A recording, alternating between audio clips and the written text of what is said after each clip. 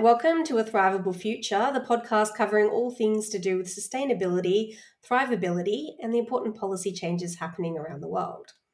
Hi, I'm Rebecca from the Thrive Project, the not-for-profit research and advocacy group.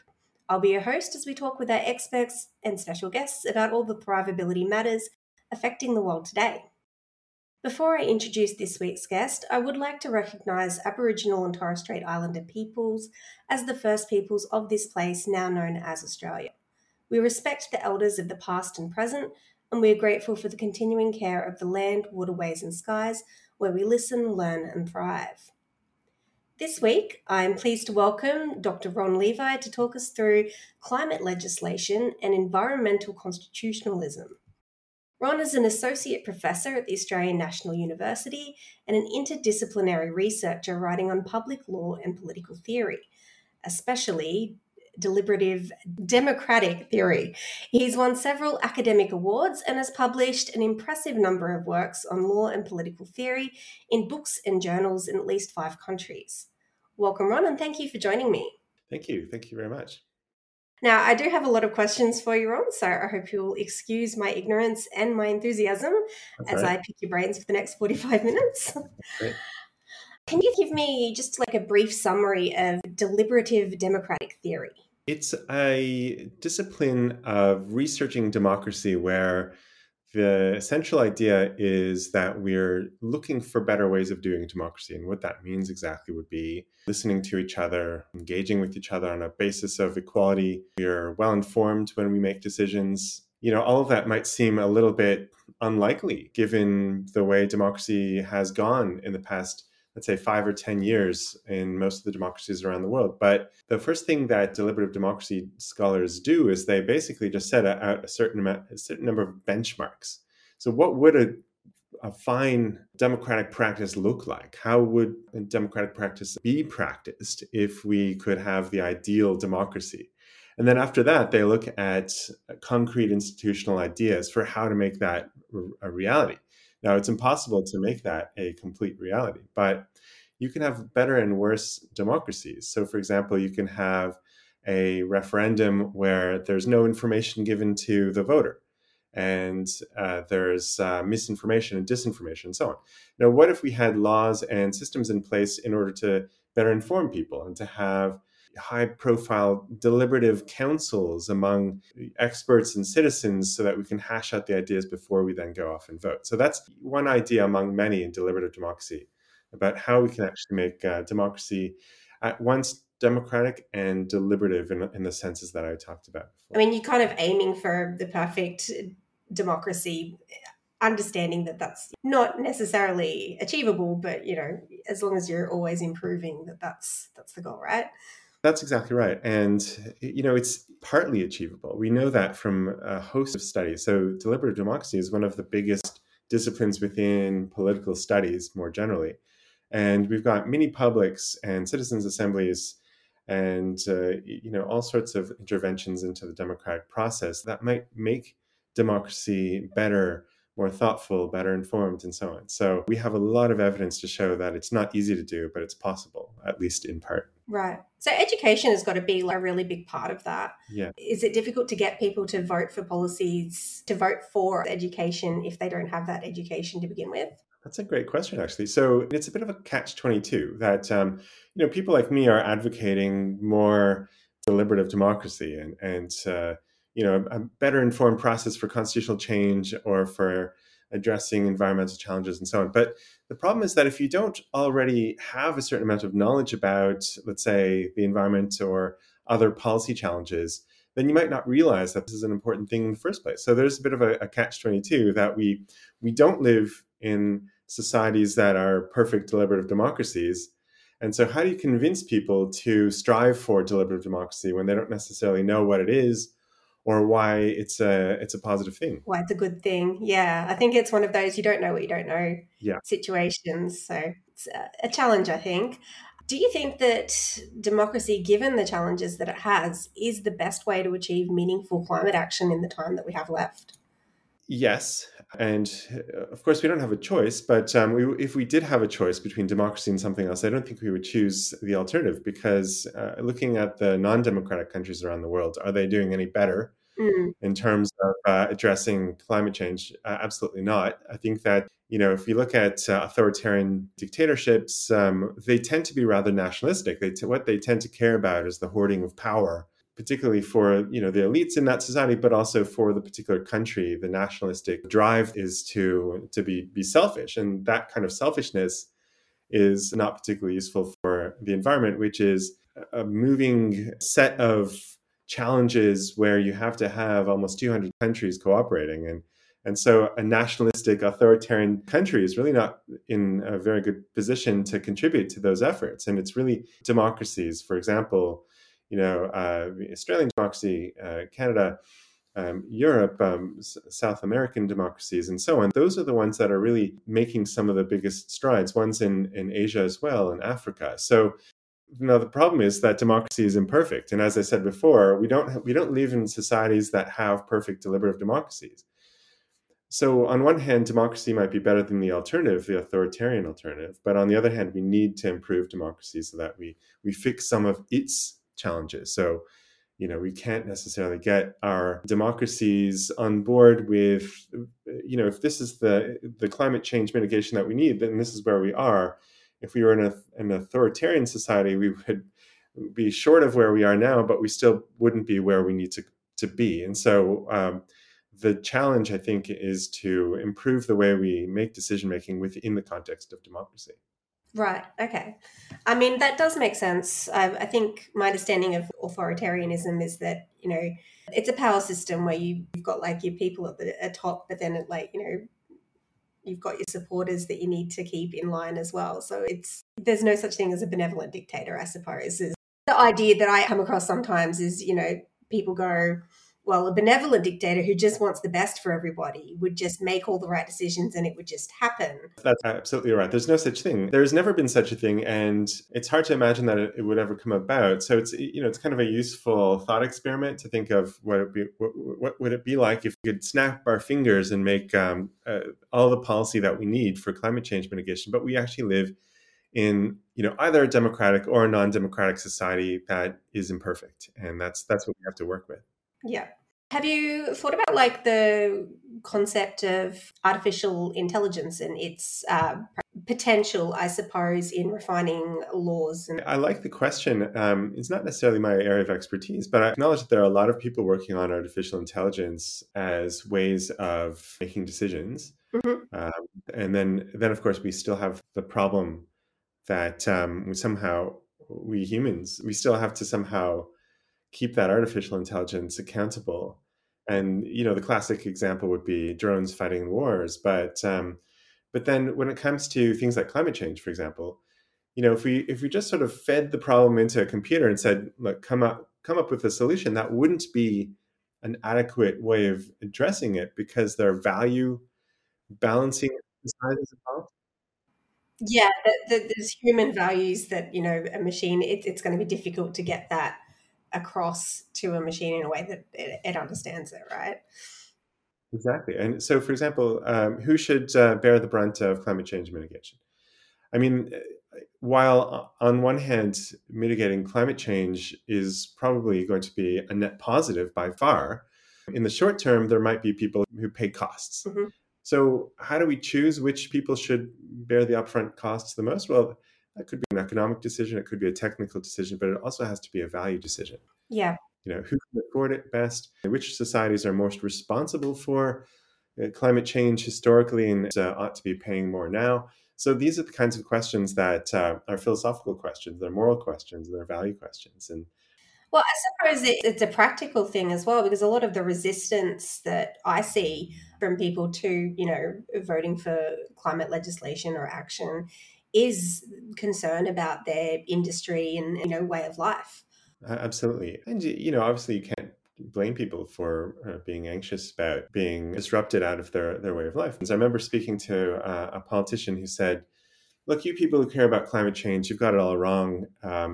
We don't want to cause higher prices for people who are filling up their cars and so on. And that's Obviously, on one hand, a valid point, but even more so, a point that misses the fact that things are going to get more expensive if we have catastrophic climate change happening. And, if you deny that, then obviously you don't have to think about that. But if we're not in the world of denial, then we have We to. have to live with the actual reality, and the reality is that, the cost of inaction is greater. Exactly. That's a very, easy thing to say, I suppose, as somebody who might not be disrupted and ousted from a particular industry in the short term. But on the other hand, we can't just think about the short term, obviously, because on balance, it's generations after our own, but also generations already alive today who are coming, who are going to have to pay those other costs. Are there legislative avenues for us to ease those transitions to help people, move into other industries and transfer skills?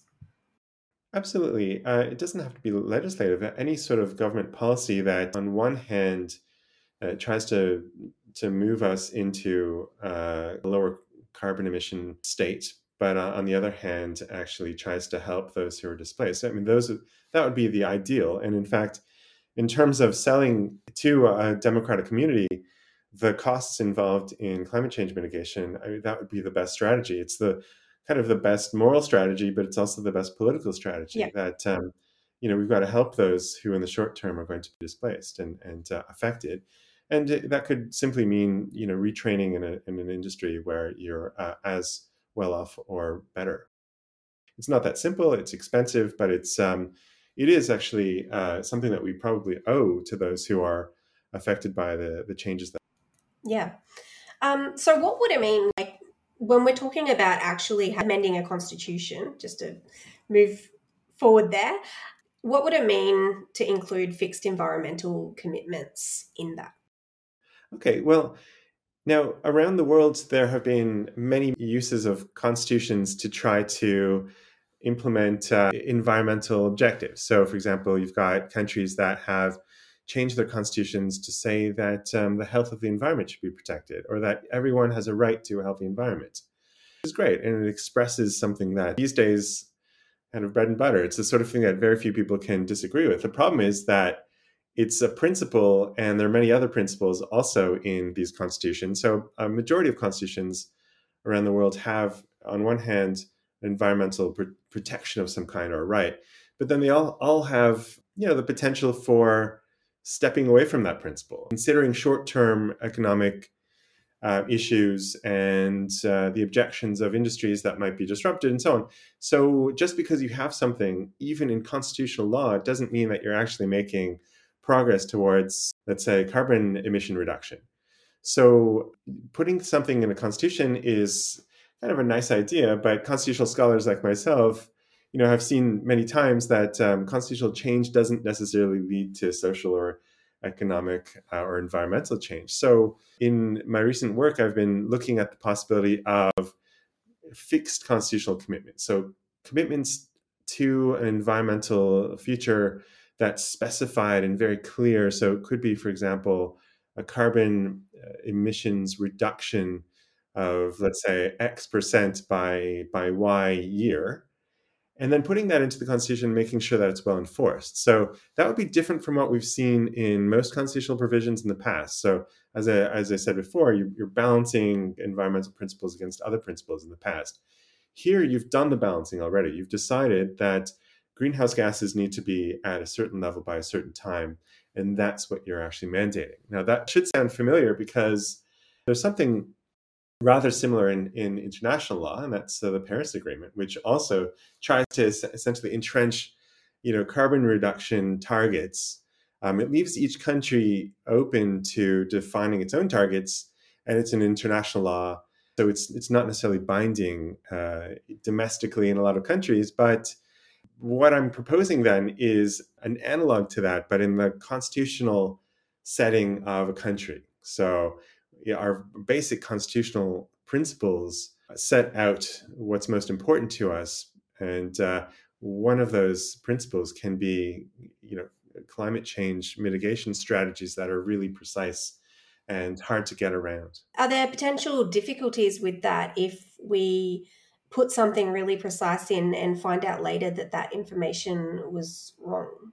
Well, One thing we're not going to be wrong about is the need for climate change mitigation. We know that. So, what you would want to do is have a ratcheting up mechanism. So, you can say something like, let's say we start with 60% reduction of carbon emissions by a certain year, and we actually have a political process for raising that to 65% or 80% or what have you. And that's very similar to the Paris Agreement, which again is an international tool. But constitutionally, there's no reason why we couldn't do that as well. Have a floor rather than a ceiling. Right. So, yeah, we certainly wouldn't want to lock things up at a sort of modest level when we need to be ratcheting it up. Okay. And so, like, if we did make that change, that would mean that there would be automatically, I suppose, a lot of like regulations that companies and businesses would have to follow. Would that? Well, you would have to have implementation. The implementation would be very difficult. There's no question that just because you have put something into constitution doesn't mean it'll follow into policy automatically. So what you need, even with a fixed commitment, that's very hard to budge. You still need somebody to oversee this to make sure that's actually being done, and you need the government to actually be formulating policies to make it happen. Now, it's extraordinarily difficult, Right.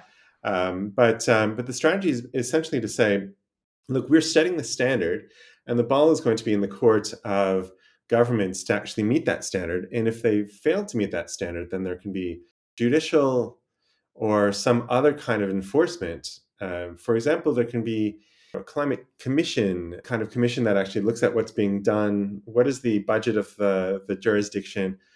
Not just the economic budget, but the carbon budget of the jurisdiction. Yeah. And is the government actually meeting its commitments? Now, there could be all sorts of penalties, you could say, both political and legal, if a government sort of falls short of this. Now, remember, this is all imposed on the government by the people. So constitutional change can be a democratically achieved imperative, something that mandates a particular change that governments then have to follow.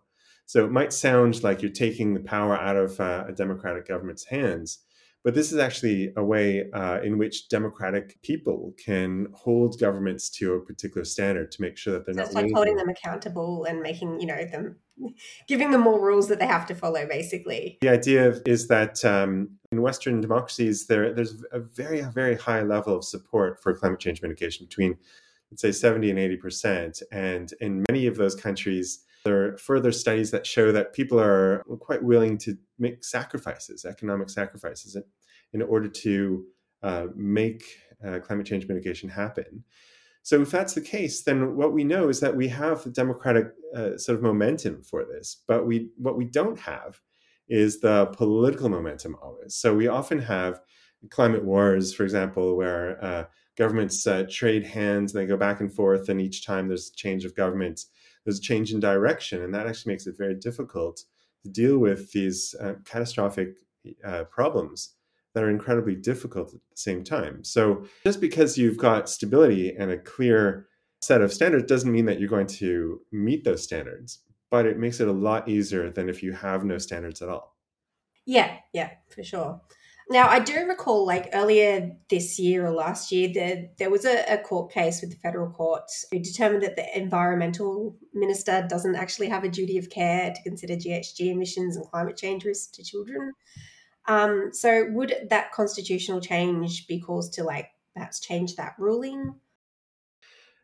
Look, that's a whole other avenue of change. So it wasn't the constitutional case, the Sharma case, but it's still an important case that would have the same effect in some ways as a constitutional provision. So if a court finds that you have in tort law a duty of care for, let's say, younger generations, because when you make a decision on opening new coal mining facilities, you've got to keep those younger generations in mind, then that's actually something that can constrain the freedoms of government. Now, the lower court actually decided that maybe this is something, maybe there is a duty of care, but they were reluctant to actually do anything about it. But then the higher court actually said, well, they basically pushed back, and so that didn't really go anywhere. But it's part of a movement of litigation in the courts, not just in Australia, but around the world, where judges and lawyers are noticing the sort of foot dragging of other branches of government and saying, well, look, there's a legal standard that we can apply here, and why not use it to force governments to do things, to rise to the challenge? And now, in the absence of something like what I'm calling for, a sort of democratically enacted constitutional standard, without that, then maybe the judicial approach is appropriate. Right. But what I'm saying we ought to have is a democratically enacted, set of standards, because then we don't really doubt the legitimacy of those standards. Whereas if we do it through the courts, then that's going to be unstable, because we always are going to wonder whether a future court case will go back on that, and whether they should go back on it, because Like we saw with like the Supreme Court recently in exactly, America. yeah. So in the United States, it's called backlash. A court might issue a ruling on something like abortion or marriage rights or what have you, and then once that ruling has been handed down, we see a sort of backlash among those who don't like that ruling.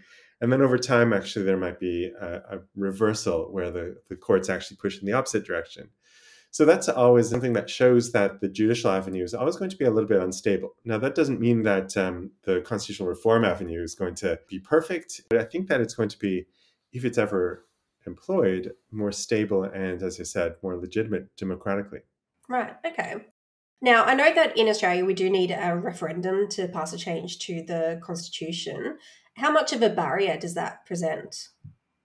It does present a barrier. So at the federal level, we do need a referendum. Not only that, but we need 4 out of the 6 states to vote yes, plus a majority of voters across the entire country. That is a barrier, absolutely, and it's quite possibly something that would prevent any constitutional change from actually happening. What I would suggest is more important is some sort of climate change constitutional reform, and so on one hand we can look at the referendum as a barrier, but on the other hand, if you hold a referendum, sometimes the support is overwhelming. So, for example, in 1967, with the alterations to the Constitution that essentially sort of welcomed Indigenous people into certain aspects of the Constitution, the sense of an accomplishment was quite significant. The referendum, if anything, just sort of raised the momentum Right.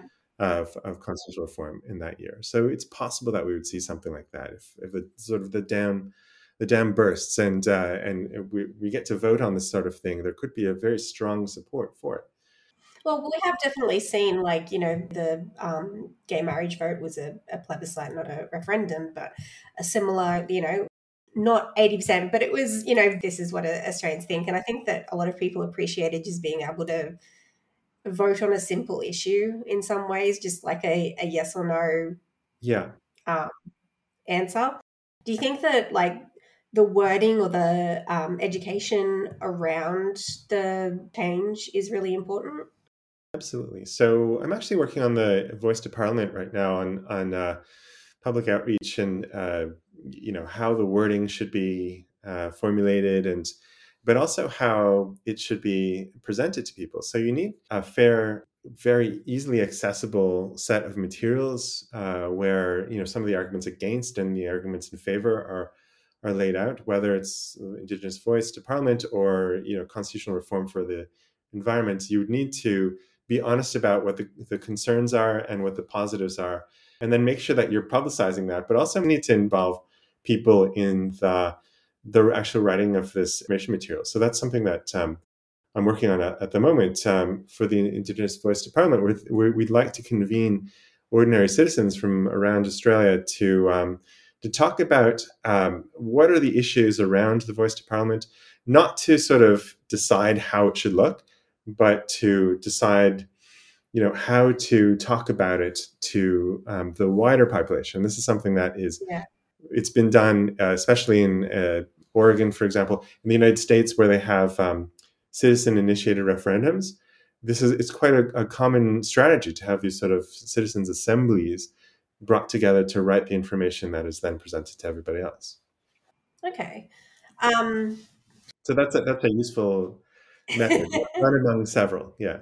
yeah, I think that some of the questions around, like, the voice to parliament is being like uncertainty of what it would look like what it actually means, because they're like, yes, Indigenous people should have like, better representation, but there's like a lot of, I think I've seen it, described as they should have a say on, anything that could impact them, which, is obviously a very broad definition that, opens itself up to a lot. So it's that, like, can you give, I suppose, some insight into what it would actually meaningfully look like? Yeah, I mean, the first thing, just to back up for a second, this issue of whether there's been enough information on the First Nations voice presented. Well, we're not quite done yet, so we have to wait until there is more information before it can be sort of given to the public. So it's still to be decided. But then the other thing to keep in mind is that when you change the constitution, you've got to have something really broad, like there shall be an Indigenous voice to Parliament with and then maybe a few particular points about what its powers would be. Yep. You can't have reams and reams of information in a constitution. That's not how constitutions work. So the way the Constitution of Australia works is that you have Parliament able to decide on the details. So, for example, Parliament itself is created by the Constitution. And how Parliament is actually run is a matter for Parliament to decide. So it's perfectly normal for constitutions to have some detail, but not all the detail. In fact, it would be really difficult and negative if you had every single detail laid out in the Constitution. So that's just to say that I kind of, I disagree with some of the rhetoric that suggests that there hasn't been enough detail. Right. Because it hasn't been like, properly worked out yet. So It it's, hasn't been worked out, but it also, it can't be worked out in advance. You've got to yeah, give room like to you breathe have and to like, change. right. Okay. And I think that that's also an issue that I've seen come up with the, recently had a change in monarch, and, some people are going, all right, well, let's ditch the monarchy. It's a similar kind of thing, like where you go, okay, but what would that look like? Do we completely switch our system to like something like the American Republic, or is it just like a change in the role that the monarch has in our government? Yeah, that's a great point. In 1999, the referendum, started off with really high support. It was, I think, about 70%, and the vote basically split among people who wanted direct election or parliamentary selection of the head of state. And the problem is that the more the proponents are arguing over the details, the less likely it's ever to happen. Yeah. Right? So that's what happened. And there are ways of designing a referendum so that you don't have that problem.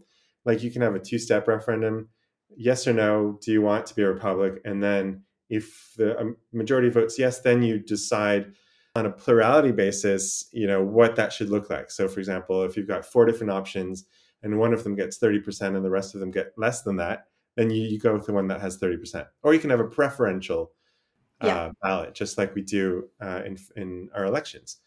So the 1999 experience with the Republic is actually very instructive in many ways for the voice to Parliament, and in terms of whether there should be so much information up front that people will inevitably divide amongst themselves, even if they're in favor of the voice to Parliament.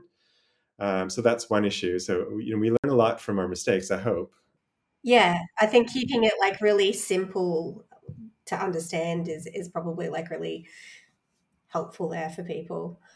Because I do know that, like, I think it was like 8 out of 44 referendums being like approved. So it's like a really low percentage. Is that actually meaningful when trying to gauge the, like, is past performance, I suppose, a measure of future success? Yes and no. I mean, it's even worse than 8 out of 44. The process we have for changing the Constitution, it's in Section 128 of the Constitution, and it says that first you have to get through Parliament, and then you go through the Right. referendum process. Now, there have actually been 200 or 300 attempts to go through the first step, and only 8 successes in the end. So there have been 44 referendum questions and 8 successes, but even more sort of attempts that have failed That haven't earlier actually on. gone off the Yeah, ground. but Right. can we learn from that? Yes, a lot of the ones that failed, had certain features like a lack of bipartisanship. They were very technical. They had to do with the Commonwealth of Australia expanding its powers. There are certain recurring problems. One of them is that the conservative side of politics tends to be more successful, actually, in proposing changes. And maybe that's because conservatives and sort of more progressive Australians tend to trust that the conservatives aren't doing anything too radical. Yeah. So that's not very good for the current Labour government, unless the Labour government is considered to be not particularly radical. I think that is the case, though. I think that like the Greens party is considered the radical party in terms of progressive politics, and then Labor is more like a moderate approach. I kind of wanted to touch on. I saw that you've spoken about deliberative peace referendums or written about it, and I am very aware of the recent sort of referendum in Ukraine. That it's not been found acceptable as a way to move towards peace. Do you have like positive examples of times then like that kind of peace referendum has been successful? Yeah, there are a number. So peace referendums are actually pretty common. By my count, along with my co-authors, I think we found about 17 just in the past 40 to 60 years. So essentially, what happens is there has to be a constitutional change for peace to come about, and in order for that to happen, in many places, it's thought that you should have a referendum. The other way of looking at it, though, is that some politicians might actually be reluctant to make peace unless they have the mandate of the people behind them. Hmm. So a really good example of that is in South Africa.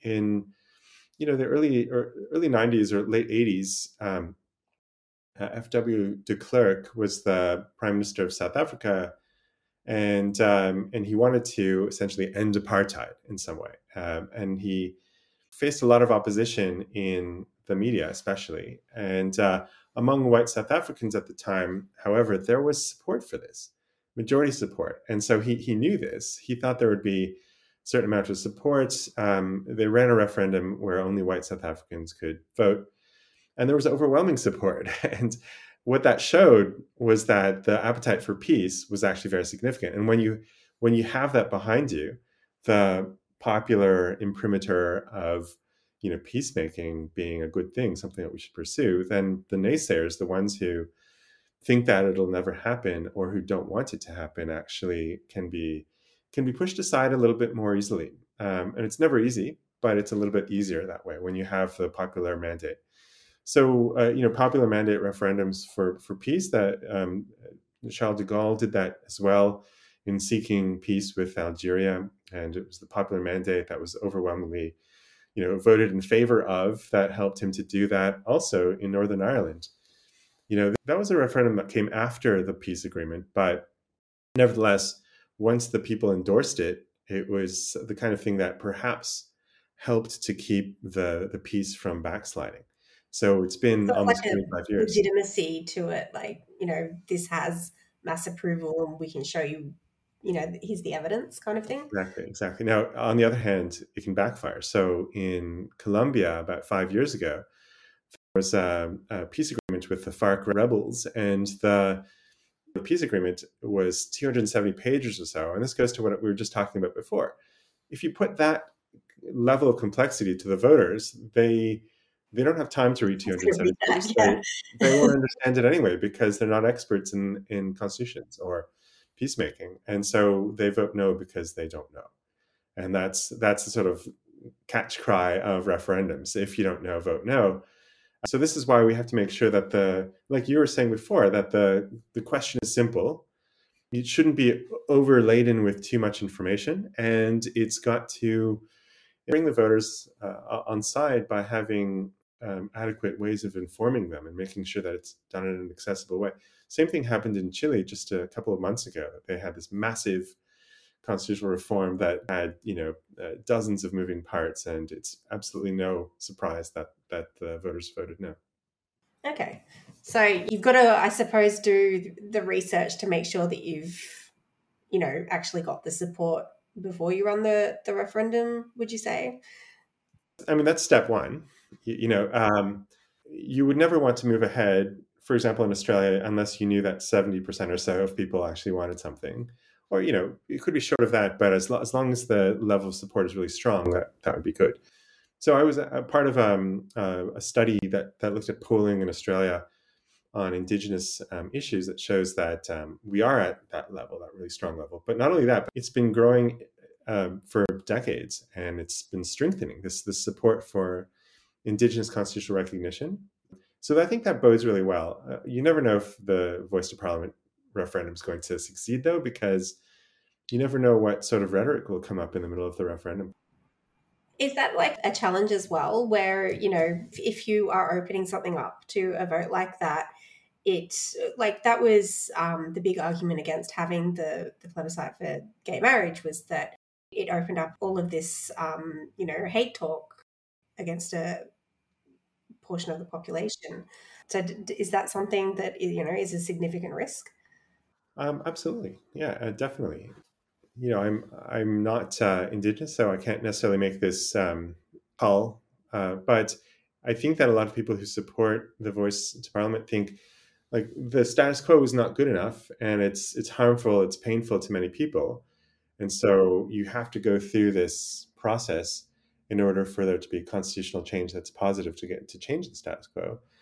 And a lot of people on the sort of among the Indigenous leaders who are presenting the Voice of Parliament as an important option probably have made that balancing consideration that on balance this is going to be potentially painful, but something really useful. That's Yeah. how I read their. I suppose it's about, where the push is coming from as well. Like if it was just, I suppose, like only white Australians were like saying, yeah, let's do this, then you'd probably go, maybe, hang on, like, are we actually serving the need of the people? That's exactly right. In some ways, the same-sex marriage plebiscite and the Voice to Parliament have certain, similarities. We're dealing with a minority population where everybody else is going to be voting on their rights, and that's scary. That's dangerous. But the difference is certainly that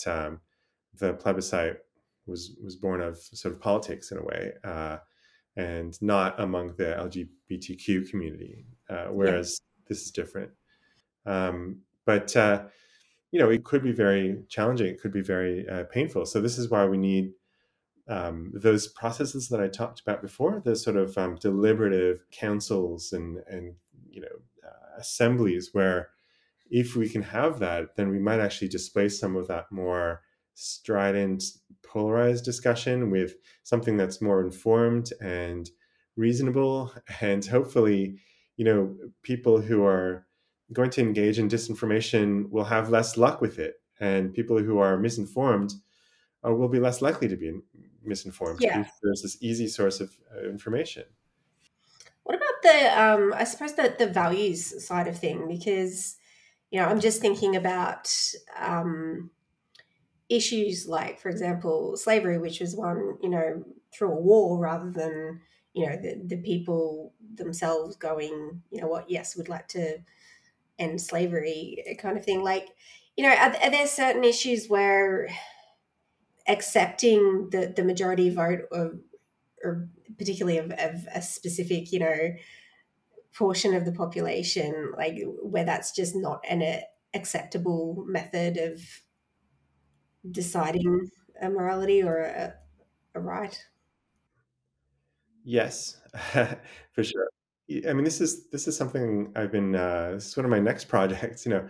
When it comes to human rights, you can't just give it to the majority to decide, but you also can't give it to just the elites to decide. You've got to have some sort of combination of the two.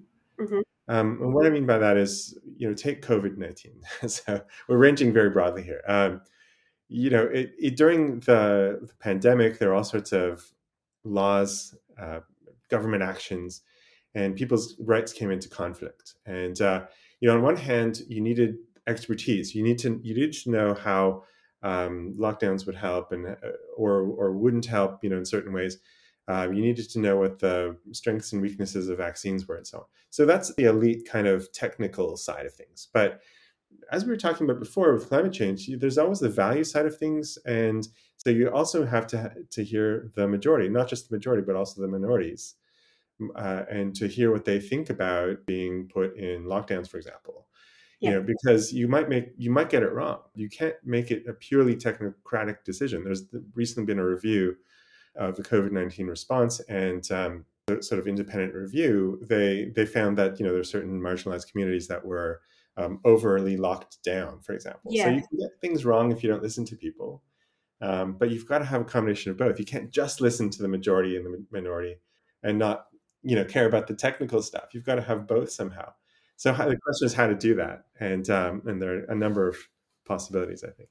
Yeah. I suppose that, like, if you have some core values that you're starting from, like equality and fairness, and that's something like, that most people would see as a positive, then you can sort of build upwards from there rather than going a specific thing. I mean, there's a very venerable line of reasoning exactly along those lines, that we can find common ground relatively reasonably, but when it comes to the sort of specifics, it's a little bit harder for us to find common ground. So we can find common ground on values because we all agree in freedom, for example. We all agree in the value of life and health and so on. But when it comes to the sort of specific policies, that's where things get complicated. But at least we can have that common ground at the value level. Yeah, I think that's a really important place to start to actually, bridge the gap, especially when it comes to like political divide and stuff like that. And that's exactly what we've argued in this book, Deliberative Peace Referendums, where the ones that were really successful, the peace referendums that were successful, were the ones that essentially looked at a small number of values that everybody can reasonably agree to, rather than 270 pages of technical issues, right? So for example, in Northern Ireland, there was a list of about 7 or 8 values, mutual recognition, nonviolence, things like that. Ultimately, unless you're very unreasonable, you're going to agree to all of those values. And it's a great place to start. And that's exactly what happened in Northern Ireland. And so our suggestion is that when you have a referendum, focus on the values. And that's one of the ways of making the referendum more deliberative. I'll just one final question before we end it today. What is something that's happened recently in the world that has made you really positive about the future? Let me think about that. So, I mean, I think there are plenty of things. So I don't mean to say that it's hard to think of anything along those lines.